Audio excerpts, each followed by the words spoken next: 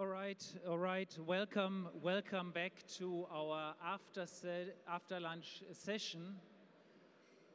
So thank you for coming back, and a very warm welcome to this session. We want to discuss the overall priorities for the European Union. You have seen in our memos we talk about being braver, being greener, being fairer. And we have, of course, very specific recommendations to the various commissioners and the Commission President. But we want to use this panel really to get outside perspectives from people outside of Bruegel that are in the policy-making process or used to be in the policy-making process also, and have their views, and then, of course, have a discussion among ourselves and get you into the discussion through questions and answers. If you want to ask a question, please use Slido. BAM19 is the word to get into Slido, so sli.do on your smartphone. And if you find a question that you like in particular and you want me to ask it, you need to like it, right? So the more people like a question, the more it moves up in the Q&A that I can see on my screen. But before coming to the questions, let's come first to the panelists. And I'm, of course, delighted to welcome four excellent panelists. Lorenzo Bini-Smaghi is the chairman of the board of Société Générale and a former board member, executive board member of the European Central Bank. Sven Giegold is an MEP from the Green Party. Danuta Hübner is a member of the European Parliament from the EPP group.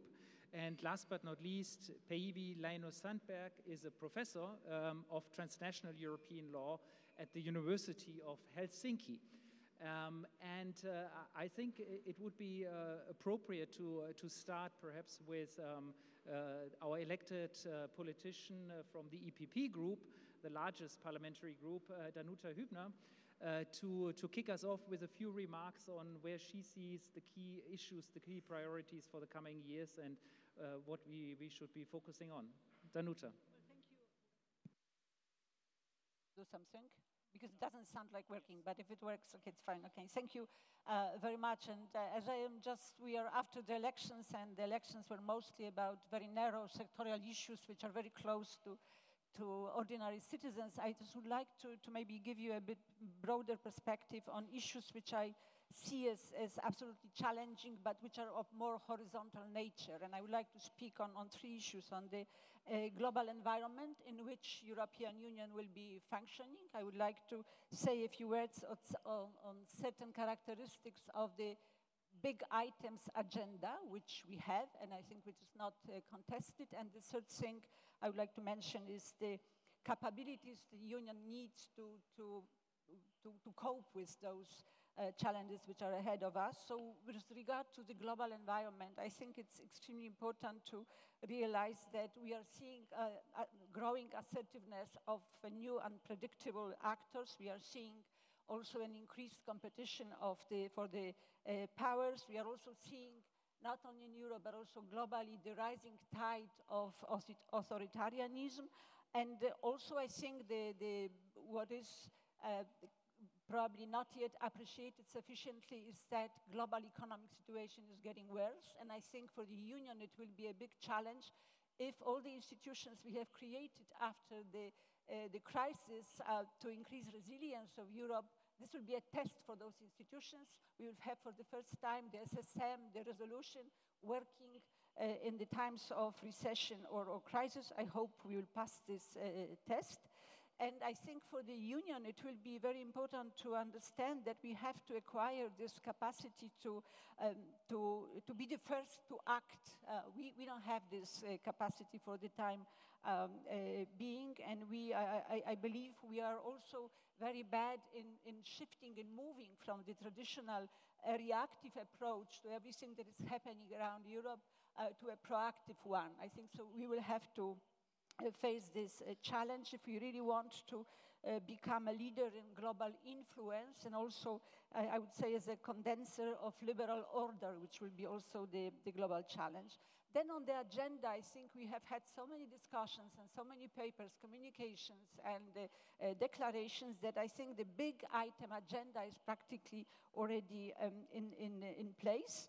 And I also think that still there are two challenges as I see them to those big issues. First of all, those problems that we are facing, they cannot be solved or achieved by individual efforts of individual countries, especially if they cannot become the victims of the whims of Eurosceptic national leaders. And also I think that all those things which we have on our big item agenda, they cannot be solved by sectorial policies, by a fragmentary approach. So this is a comprehensive agenda, it's a strategic agenda, and it requires probably a different way of moving forward. And the third issue, which is the capability of Europe to cope with all things. And here I would say the first difficulty I see for Europe, that we tend to be divided on the attitude towards authoritarian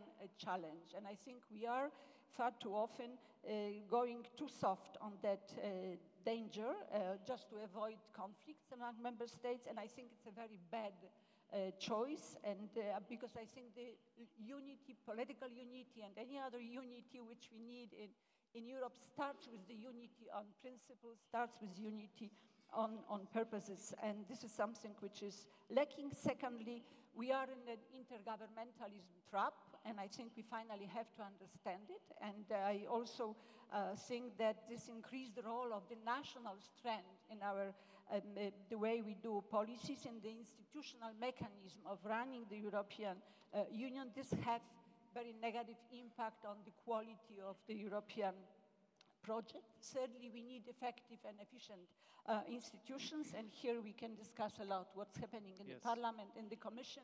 I also hope that the European Council with Charles Michel will not become a Jurassic Park with national narrow interests. So that's my also hope. And the last thing I didn't mention is, of course, Brexit. I think Brexit goes across everything that is important for Europe today, and I think we underestimate not only the initial shock, which is, we don't know, depends, whatever the way our friends will be leaving the European Union, there will be a shock, but there will be a lot of aftershocks. I think we will be, what we have now, which is withdrawal, we will see how boring it is once the challenges of negotiating the future will start, because we will be talking to somebody that is outside our value structure, whom we would like to keep within our value structure, but this new partner will be outside our institutional structure, which will make it very difficult. Thank you. Well, thank you very much, Danuta. And there was a lot of echo. If we can try to improve that in the next intervention, that would be great. But certainly one important point you made is of course, that our capacity to act may not be quite as good as we would like it to see.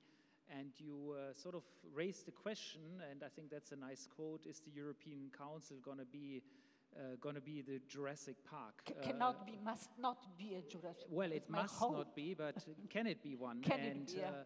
And that seems to suggest that you see a significant part of the problems in our capacity to act in the European Council. But perhaps that's an interpretation of what you just said. But perhaps you can say a bit more about, since you are also from the European Parliament, about where you see the role of the European Parliament in setting the agenda and driving the debate forward. Because in a sense, we've seen this European Council conclusion in Sibiu, setting out a strategic agenda. And that was before the European elections, so before the voters got a say on what shall be the future agenda. And now we have an election result, and so far I don't think we have heard a lot of sort of overall strategic orientation from the European Parliament. I mean, are you working on this, and how do you want to play into this? And perhaps you use this mic, because it might work better. Shall we try with this mic?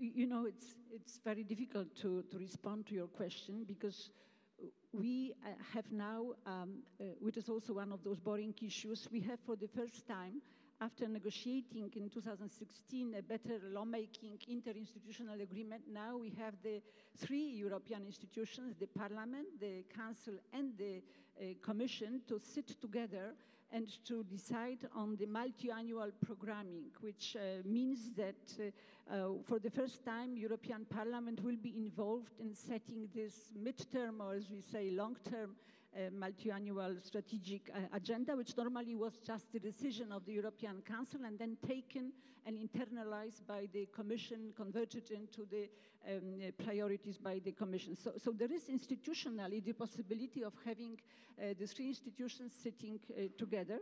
But you're right, because of the elections, the Parliament is late, and we started in July to work in political groups only on the program, and it's not finished. But having said that, Parliament, I see Parliament now as the institution that has to finally understand that the leadership belongs to those who really represent the citizens, and I hope that the new Parliament, in spite of all the weaknesses and characteristics, which maybe Sven will also see, that the Parliament will be really able to go on with as an institution that understands the responsibility. Leadership is first of all about responsibility. Well, thank you. So I think to get a different perspective, and perhaps not a parliamentarian perspective as a next perspective, I thought we could turn to Lorenzo to get the perspective from business, from a big bank, but perhaps also from someone who's been deeply, of course, involved in the European policy making as a former board member of the ECB. Please. Yes, I don't know if my mic works better. Yes, maybe. No, I think first I want to congratulate Bruegel for this book, which is, I think it's very useful for the Parliament, actually, which is going to go to the hearings of the commissioners. I understand the European Central Bank president is a bit late because it was today. Because there are no doubts that European institutions, like all institutions, have a problem of legitimacy and accountability. And what do you need to restore accountability? It's not to do what most politicians do, that is to promise motherhood and apple pie, and then say, you know, it was too difficult to realize it after 4 years. I think what we need is people who make clear commitments, and I think there are clear priorities indicated in this book, but also people who understand what it takes to achieve these priorities, and people that are committed to do whatever it takes, if I can use this word, to achieve that. And if they are not willing to do whatever it takes, then they should not apply for a commission job or an ECB job. I ask myself, incidentally, when some people say that ECB cannot achieve 2% inflation, why are people sitting in the council if they are not willing to do whatever it takes to achieve that goal, given that this is a statutory goal? So I think in order to rebuild the credibility of institutions, we need people that are committed to priorities, but to do whatever it takes. And I think in this book you have a lot of recommendations to achieve the final goal. Some of them are difficult to achieve, and I will maybe give one example or two.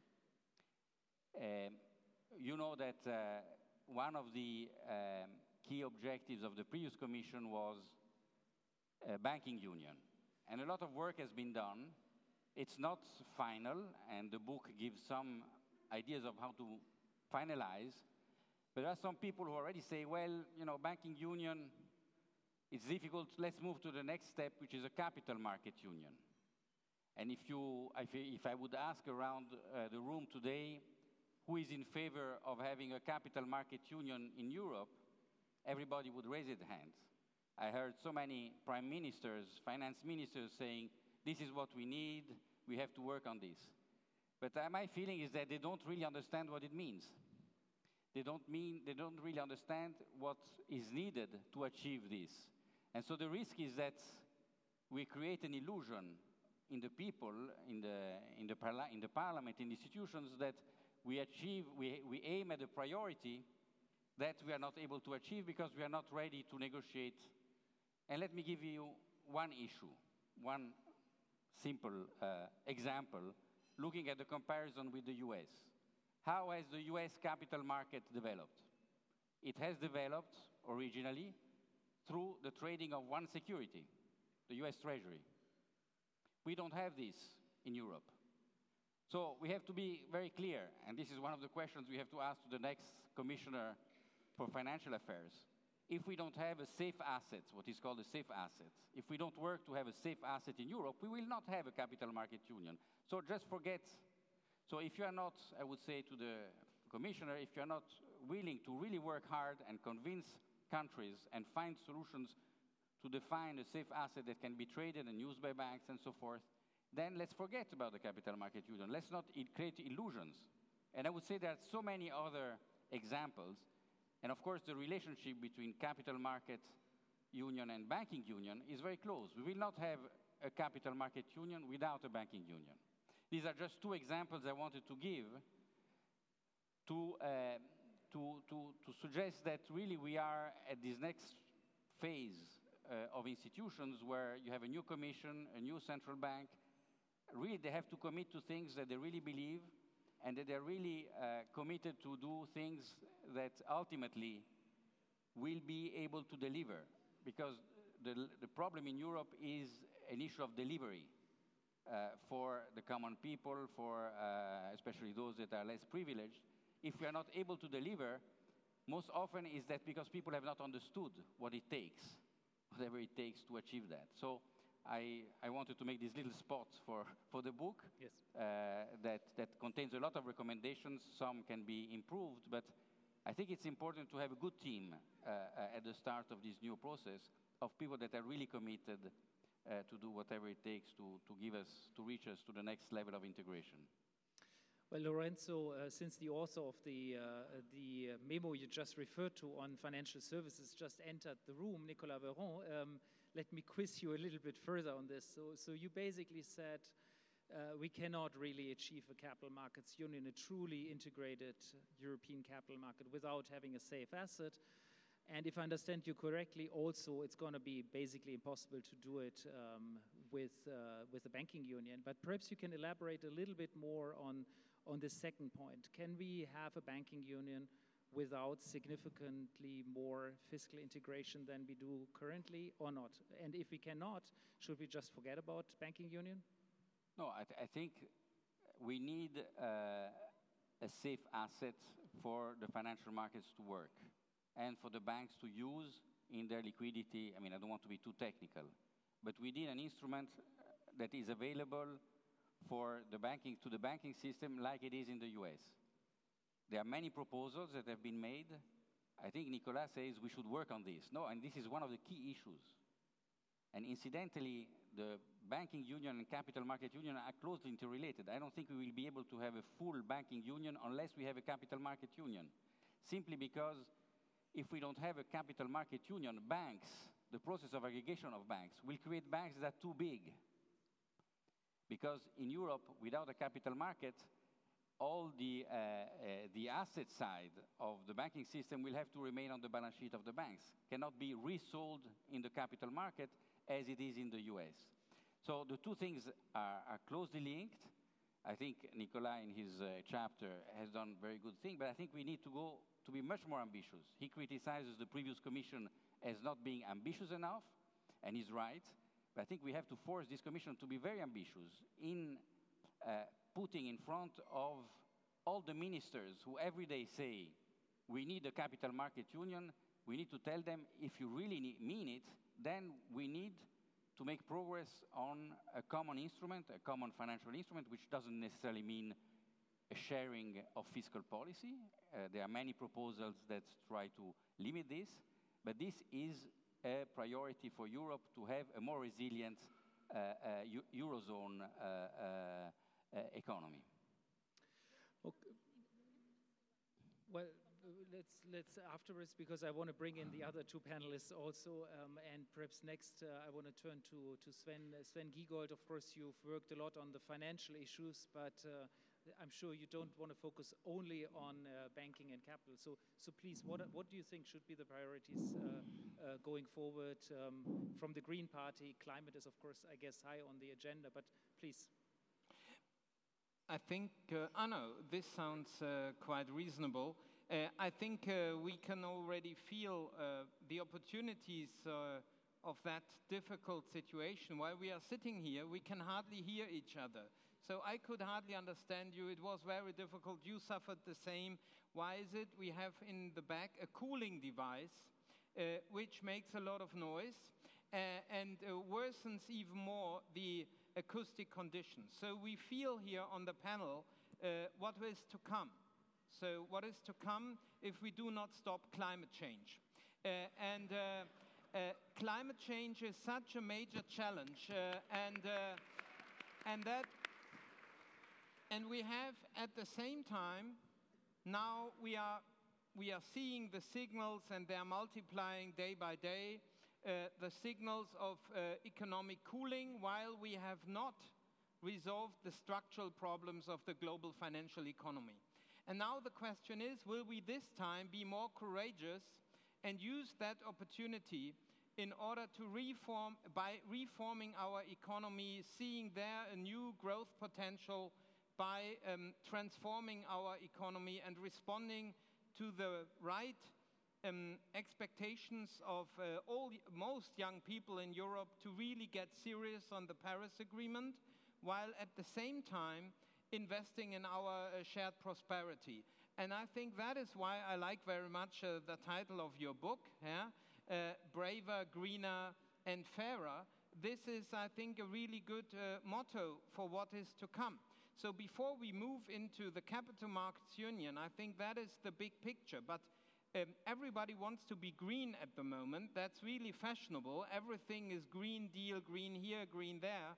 But it doesn't help to talk about green change. It needs to deliver by bold policies. And that means we need to get serious to leverage our opportunity in green investment, and by that way going through all the different polluting sectors of our economy in order to transform them. I was very glad to hear that Madame Lagarde today in Econ announced to use the opportunities of the ECB to help easing the financing conditions for that green transformation, and on the other hand, making it more difficult to finance the wrong things. And I think that with this spirit, we need now to get into the 5 years to come. And there I would like to follow on what you were saying on the role of the parliament. And let us be honest, we got in the elections with a high turnout a mandate to really drive the direction of policy. And we failed to deliver this. Why did we fail? Because the parliament, the constructive groups in the European Parliament couldn't agree on a common program and candidate before the council was basically closing the door and making the decisions. And this is something where we have to deliver a response, because we may not allow that after 5 years, people will say, well, European democracy, you told us last time, this is the really important vote, and afterwards, it was all done behind the closed doors of the council. So therefore, it is important that the European Parliament, after one party said, we only want this candidate, and two other parties said, we want everyone, but not this candidate, that after this failure to act, we set the right democratic rules so that the next European elections become a real choice. So we must reform the democratic functioning, otherwise we will ridiculize ourselves. This is a big job for AFCO and for the member states. And at the same time, the Parliament must now get back into the deal of the new work program of the Commission, and has to leave its marks there and be bold, brave, fairer and greener in this regard. Thank you, Sven. There's lots of things I could pick on now, but let me just focus on one point, which is bold policy action as regards the greening of our societies and our economies. In our memos, we have one sentence where we say citizens want you to deliver on this, but they will dislike the consequences of what it means for their daily life. Be that the social consequences, be that just, their daily patterns of transport. They will not be able to, as easily as before, fly to Mallorca for their next holidays, and so on and so forth. So can you tell us a little bit more what's your thinking and the green thinking about how to manage the social fallout, the possible social fallout of a green transition? Well, already we are starting from a high level of inequalities and felt inequalities. So therefore, when we green the economy, this may not increase again economic inequalities. Macron has experienced that this doesn't lead to anywhere. So this means for us, the key challenge in order to achieve the green transformation is, on the one hand, we need policies for sectors, but we also need macro instruments. So we have to give CO2 a price in order to be able to achieve on the climate trajectory. If we give CO2 a price, this will of course mean that those who are rich can continue to fly to Mallorca, and those who can't afford it will have difficulties. This will certainly not lead to the great positive response by most citizens. So therefore, it is absolutely fundamental, if we financialize the achievement of the climate objectives, then we have to use the money raised in order to limit the negative consequences. So inequalities after green taxation or emission trading inequalities have to be lower than before. And therefore our proposal is to use the revenue and redistribute it to the citizens, so that those who are less well off will be economically stronger after the green tax reform than before. Only if people at the lower end of the income distribution feel that this has a net positive effect, they will agree with this. And lastly, you were saying it needs also public investment so that there are real alternatives. So if there are no green mobility alternatives, and the same applies to other areas, then people will be very unhappy if the destructive forms of mobility become more expensive, the same with housing. Sure. And so on. Well, let me turn to you, Päivi. You've listened now a lot to our three previous panelists, and I think one point that came up a lot is democracy. Who sets the agenda? Is it the council? Is it the parliament? And you are, of course, an expert for European law, transnational law. And I know that you have a keen interest in the topic of political commission. Can you enlighten us on where you see the political dimension of this from your point of view, an academic point of view?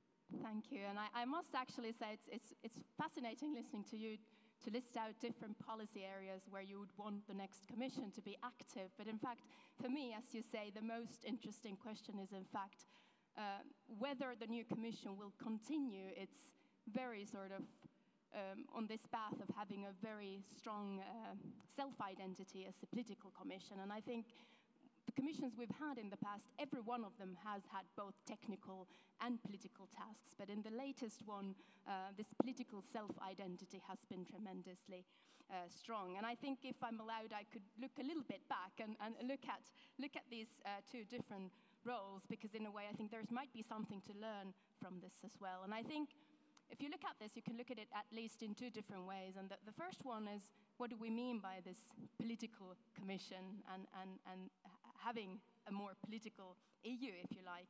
And I think in the background is a very good idea that EP elections, in fact, would translate into a political agenda at EU level. And I must say immediately, this is something I'm all for. Even though I do see that we have a very long way to go before we actually reach that stage where EP elections would set an EU agenda in the same way as national elections do at national level. But that being said, I think this is exactly what should happen. In particular, when we look at many of the policy areas that were mentioned here, we're talking about deeper economic and fiscal integration, for example. That would, I think, require much stronger democratic anchoring at EU level than what we have today. Migration is a similar area where we really cannot rely on national structures anymore, but also do not have functioning structures at EU level. So I think that is a very good idea. But then I think there is another element in this discussion that I'm not so very keen on. And I think for a law professor, that is the indication that perhaps law has become a little bit less significant in the EU than what it has been before.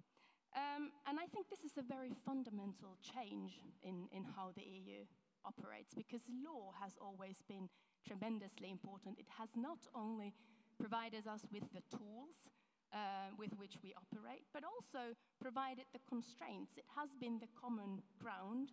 And for member states, that has always been important, that this is what we jointly agreed. This is what we're going to do. And that this is something that both the Commission and the Court will then, in future, guarantee for us. And I think this is something that has changed. We've had a Commission that sees the treaties much less as constraints, that is very willing to see flexibility in new ways.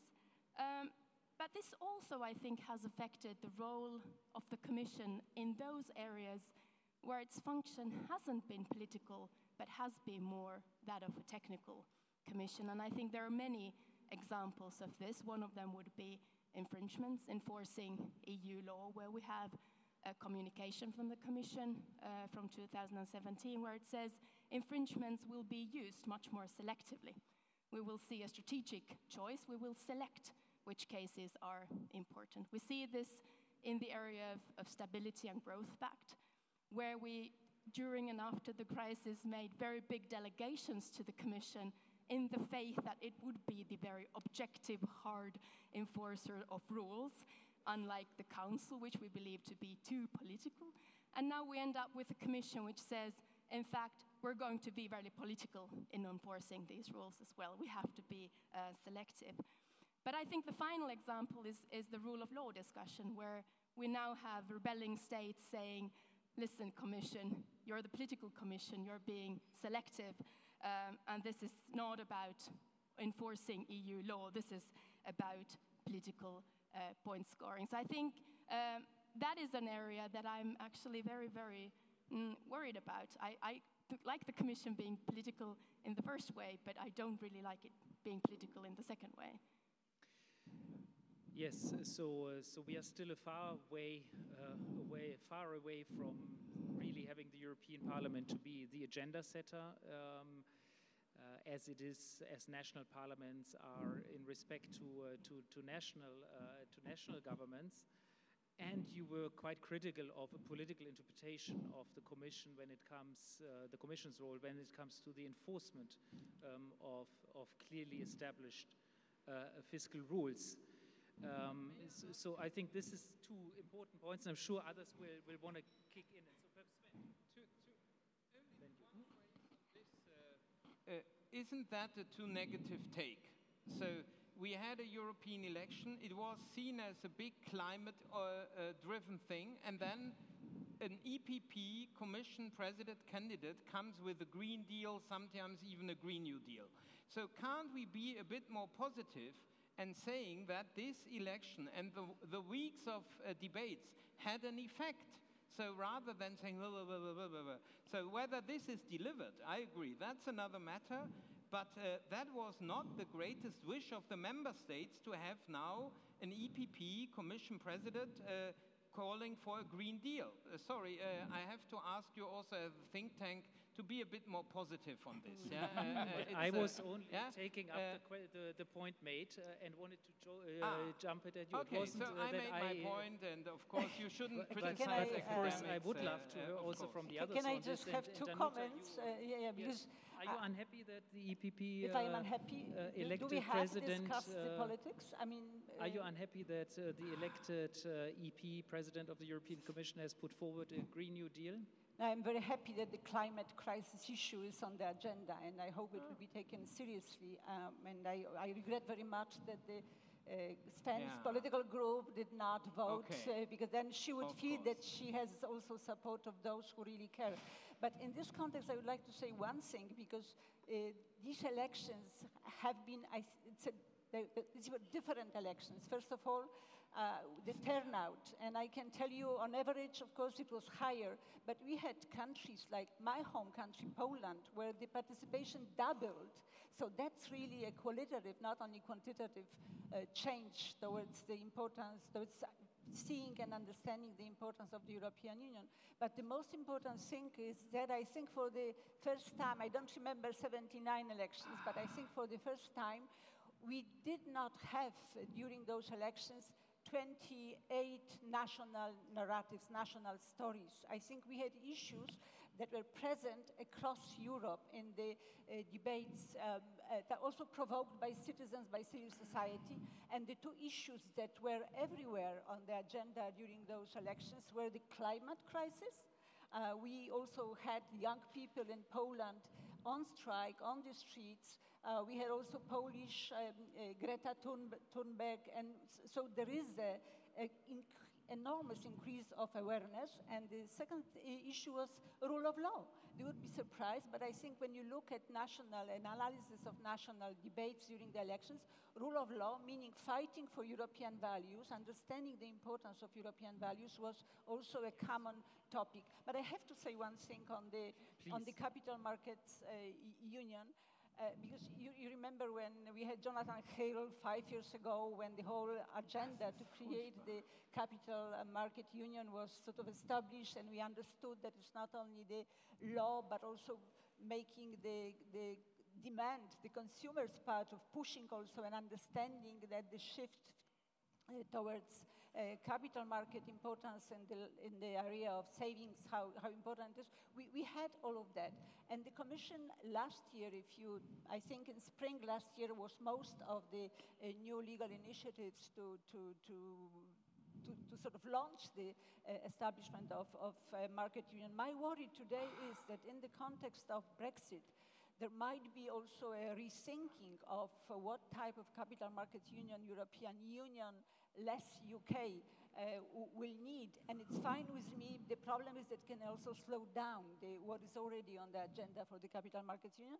And sorry, but for the safe assets, the sovereign bond-backed securities, this is already in place. And also, if you look at the agenda of making Europe more global in terms of currency, it also assumes those issues, but they don't belong here. But yes. We are moving. What I wanted to say, that's not so there are questions coming in, and I think they are connected to this capital markets point, and let me direct them to you, Lorenzo. And then afterwards, I do want to come back actually to this democracy point once again, but let's talk a bit about sort of the technical side, which is the capital market side. So a person called Anonymous asked the following question to you, not just to you, I guess to all of us. There won't be a safe asset. What banking or capital union can we achieve without any? And which capital and banking union can we achieve without any safe asset? There won't be a safe asset. That's the statement given by Mr. Anonymous. So what can we achieve without a safe asset? So if I can link back to what you were saying, the political commission and technical commission. In the economic, monetary, financial area, we need Europe to progress. So we need to give more power to Europe. And this can be done only with the agreement of all the member states. And in order to convince the member states, you cannot have a technocrat. You need a political commission. The political commission has to sit down with all the member states and explain to them that if we bring things together, we are better off. This is why we need a political decision in this area. I'm not talking about, managing the fiscal rules, which is, to some extent, nearly mechanical. We need a commission which has a vision of how to improve things and how to convince countries to create something common. And the safe asset, we have many proposals, and I think from a technical point of view, and if it can be explained, it's not that impossible. And I think you address this partly in your book. You have made many research. But it's clear we have to explain this.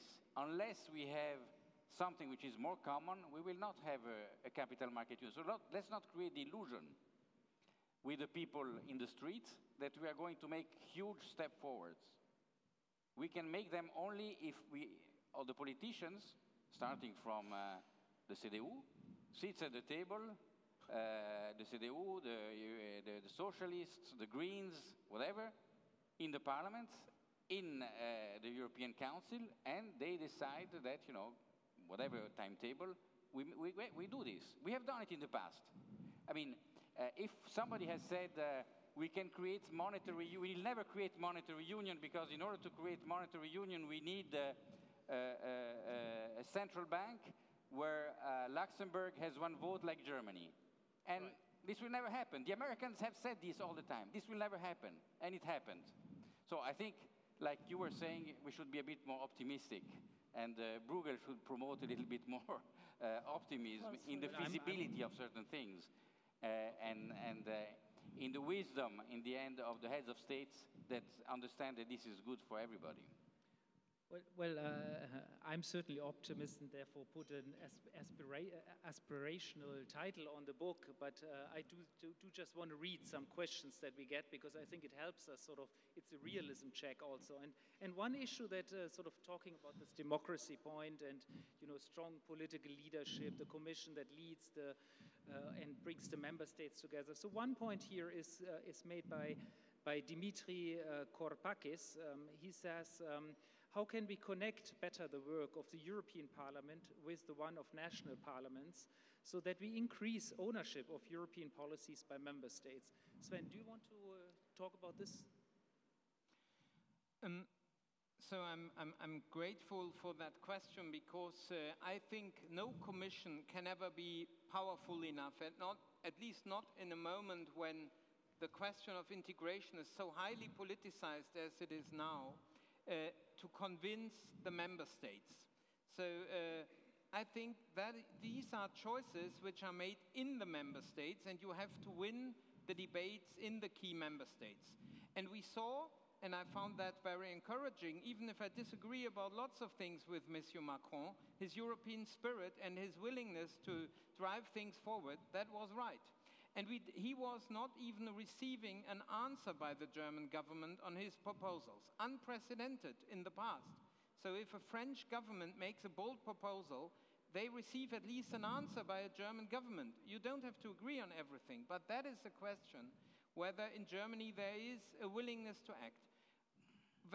Before the summer, my view on the autumn was extremely gloomy. I thought Italy would be a total disaster. Now we have new hope from Italy, and also even from the United Kingdom. God bless you, yeah? It seems that there is some hope finally. So this is an opportunity to set a positive train in motion, but it needs to convince the national public.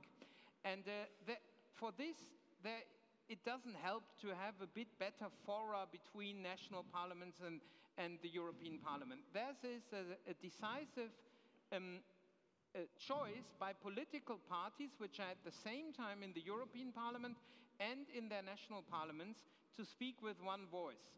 And I have to say we do this, and and now it's very simple. I think the biggest obstacle for European integration was a scared German government. That was the biggest obstacle in the last years, and this is something which can change. And you are seeing now, in 2 weeks, we will have a strong and bold climate protection law by the current government. And the second objective for the strong green wave in Germany is to push that government into a more pro-European position and a more bold European position. But you have to do this in each member state. And let me only say one sentence on what Danuta told me, because I have to respond to this. Sure. Why did we not vote for Ursula von der Leyen despite my praise? I have to say one thing.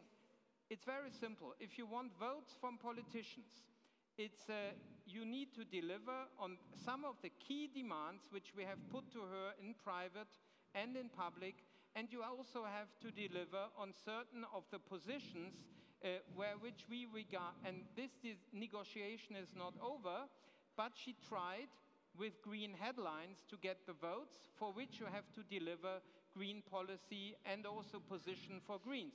We are not for free. We are a self-confident political party. We want our share of the program and of the positions. And if she is now ready, after that very narrow majority in the parliament, to treat us equally in that regard, then we are looking forward to another outcome when it comes to the vote on the Commission. Okay, let me ask two questions to you, Päivi, which also come from the audience here and which are in a sense connected. I mean, one is on the European Parliament and one is on the EU institutions in general. The European Parliament, Antonella asks whether the European Parliament that is now more fragmented than in the past, whether that will be a more political European Parliament or perhaps a less organized one where Eurosceptics will have a stronger say. And the questions on the EU institutions are about trust. Without trust, says Mr. Vif, without trust, any policy shall fail, whatever the political program anywhere in the world. How could the EU institutions recover lost trust? Very, very big questions, and I hope I can also comment a little bit on what was said before, because I think Lorenzo and I probably disagree on a lot of issues relating to economic and fiscal integration, I think. But I think one of the key issues here is that I think when we start talking about social security structures, for example, I don't particularly mind whether those decisions are taken at national level or at EU level. I think both are very good. What I do fundamentally mind about is that these are political questions and they need to be subject to democratic debate. And so I think it's not so much a question of what the central bank wants or what the Commission wants. What I mind about is that these are a result of proper political debates. And in that sense, I must add, I do like politics, and I'm very much looking forward to the new parliament actually, hopefully, being a very political parliament and debating issues properly at EU level. The second question was about trust, and here I always go back to an issue that is very close to my heart, which is the relationship between democracy and transparency. And I think if you look at the past Commission's agenda, they've been very big about being political and wanting to be more democratic. But I think for that point of view, there are a lot of things that matter, not only what happens in the EP elections, which is a development that I very much welcome, but there are a lot of things happening between elections, and we also need to look at that. And if we look at what the current Commission has done, it hasn't really performed very well. It's been fighting in the court against increasing transparency in the EU legislative procedure. It's been fighting against NGOs who've been looking for access to impact assessments to see how key choices at EU level have been made, saying, you citizens, you have no business being informed about these issues while matters are pending, and you have no rights of participation. And I think we're looking forward to having a more democratic EU. We're looking forward to increasing trust that comes through being more open and allowing people to actually contribute to what is going on at EU level.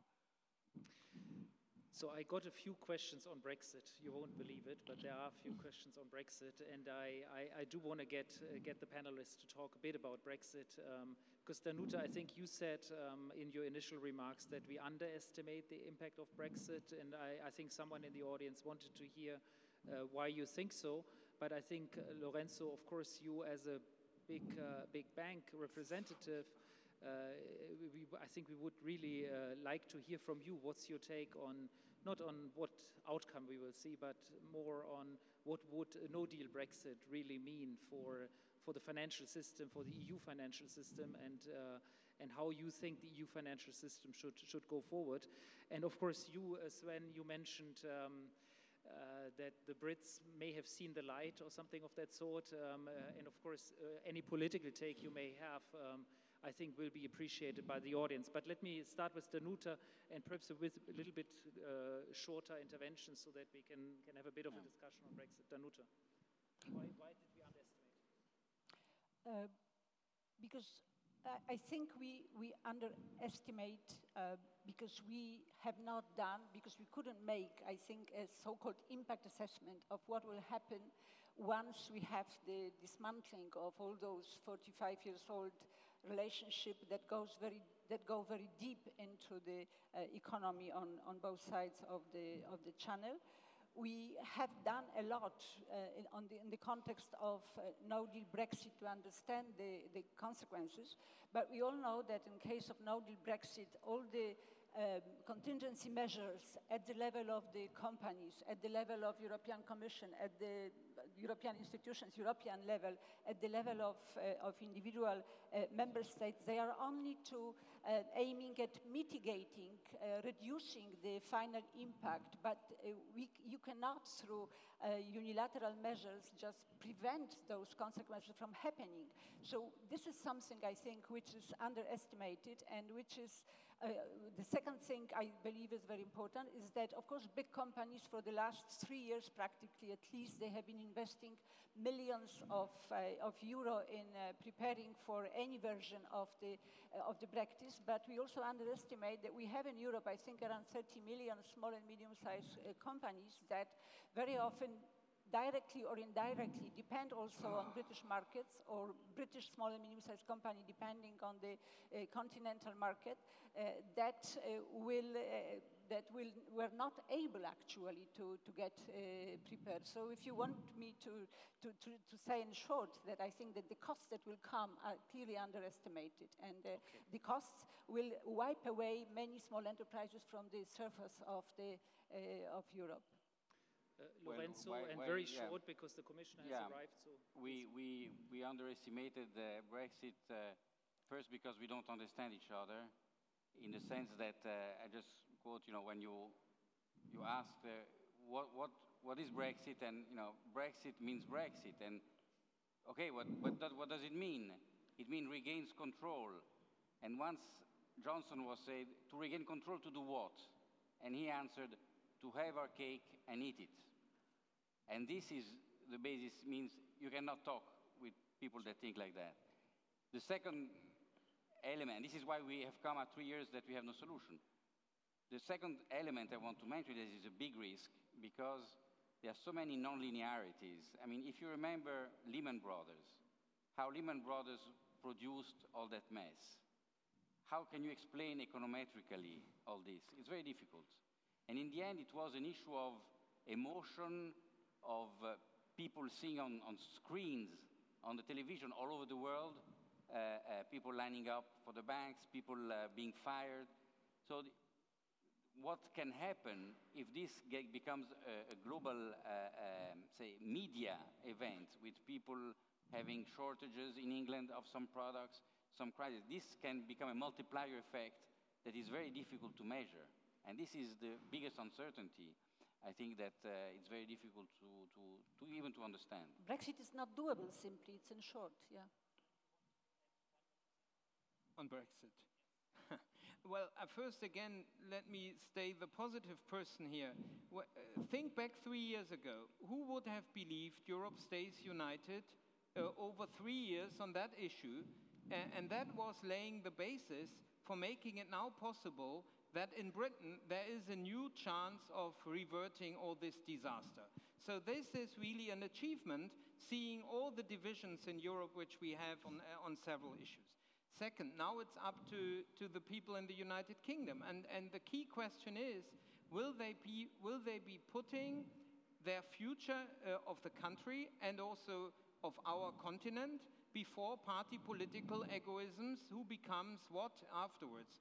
And if we see it seems Johnson is not able to get his no-deal Brexit against the parliament. But afterwards, there will be some sort of people decision. And in this debate, it will be crucial to be as emotional, as strong to the British people and united as those who want to keep Britain in a European future, as those who argue against it. And that is a national debate, and we in Europe, I think, on the continent, our role is to signal a positive attitude despite all what happened. That is the only role we can take. And beyond that, it's up now to the pro-Europeans in Britain to win and to build the campaign which is strong enough to win against the Brexiteers. Okay, I'm afraid that's all the time we have for this panel. I do want to thank all the panelists, and we will immediately move to the Commissioner talking about trade policy. And Cecilia, I think we start your session right now. Please join me in thanking the panelists. Thank you, Lorenz. Thank you.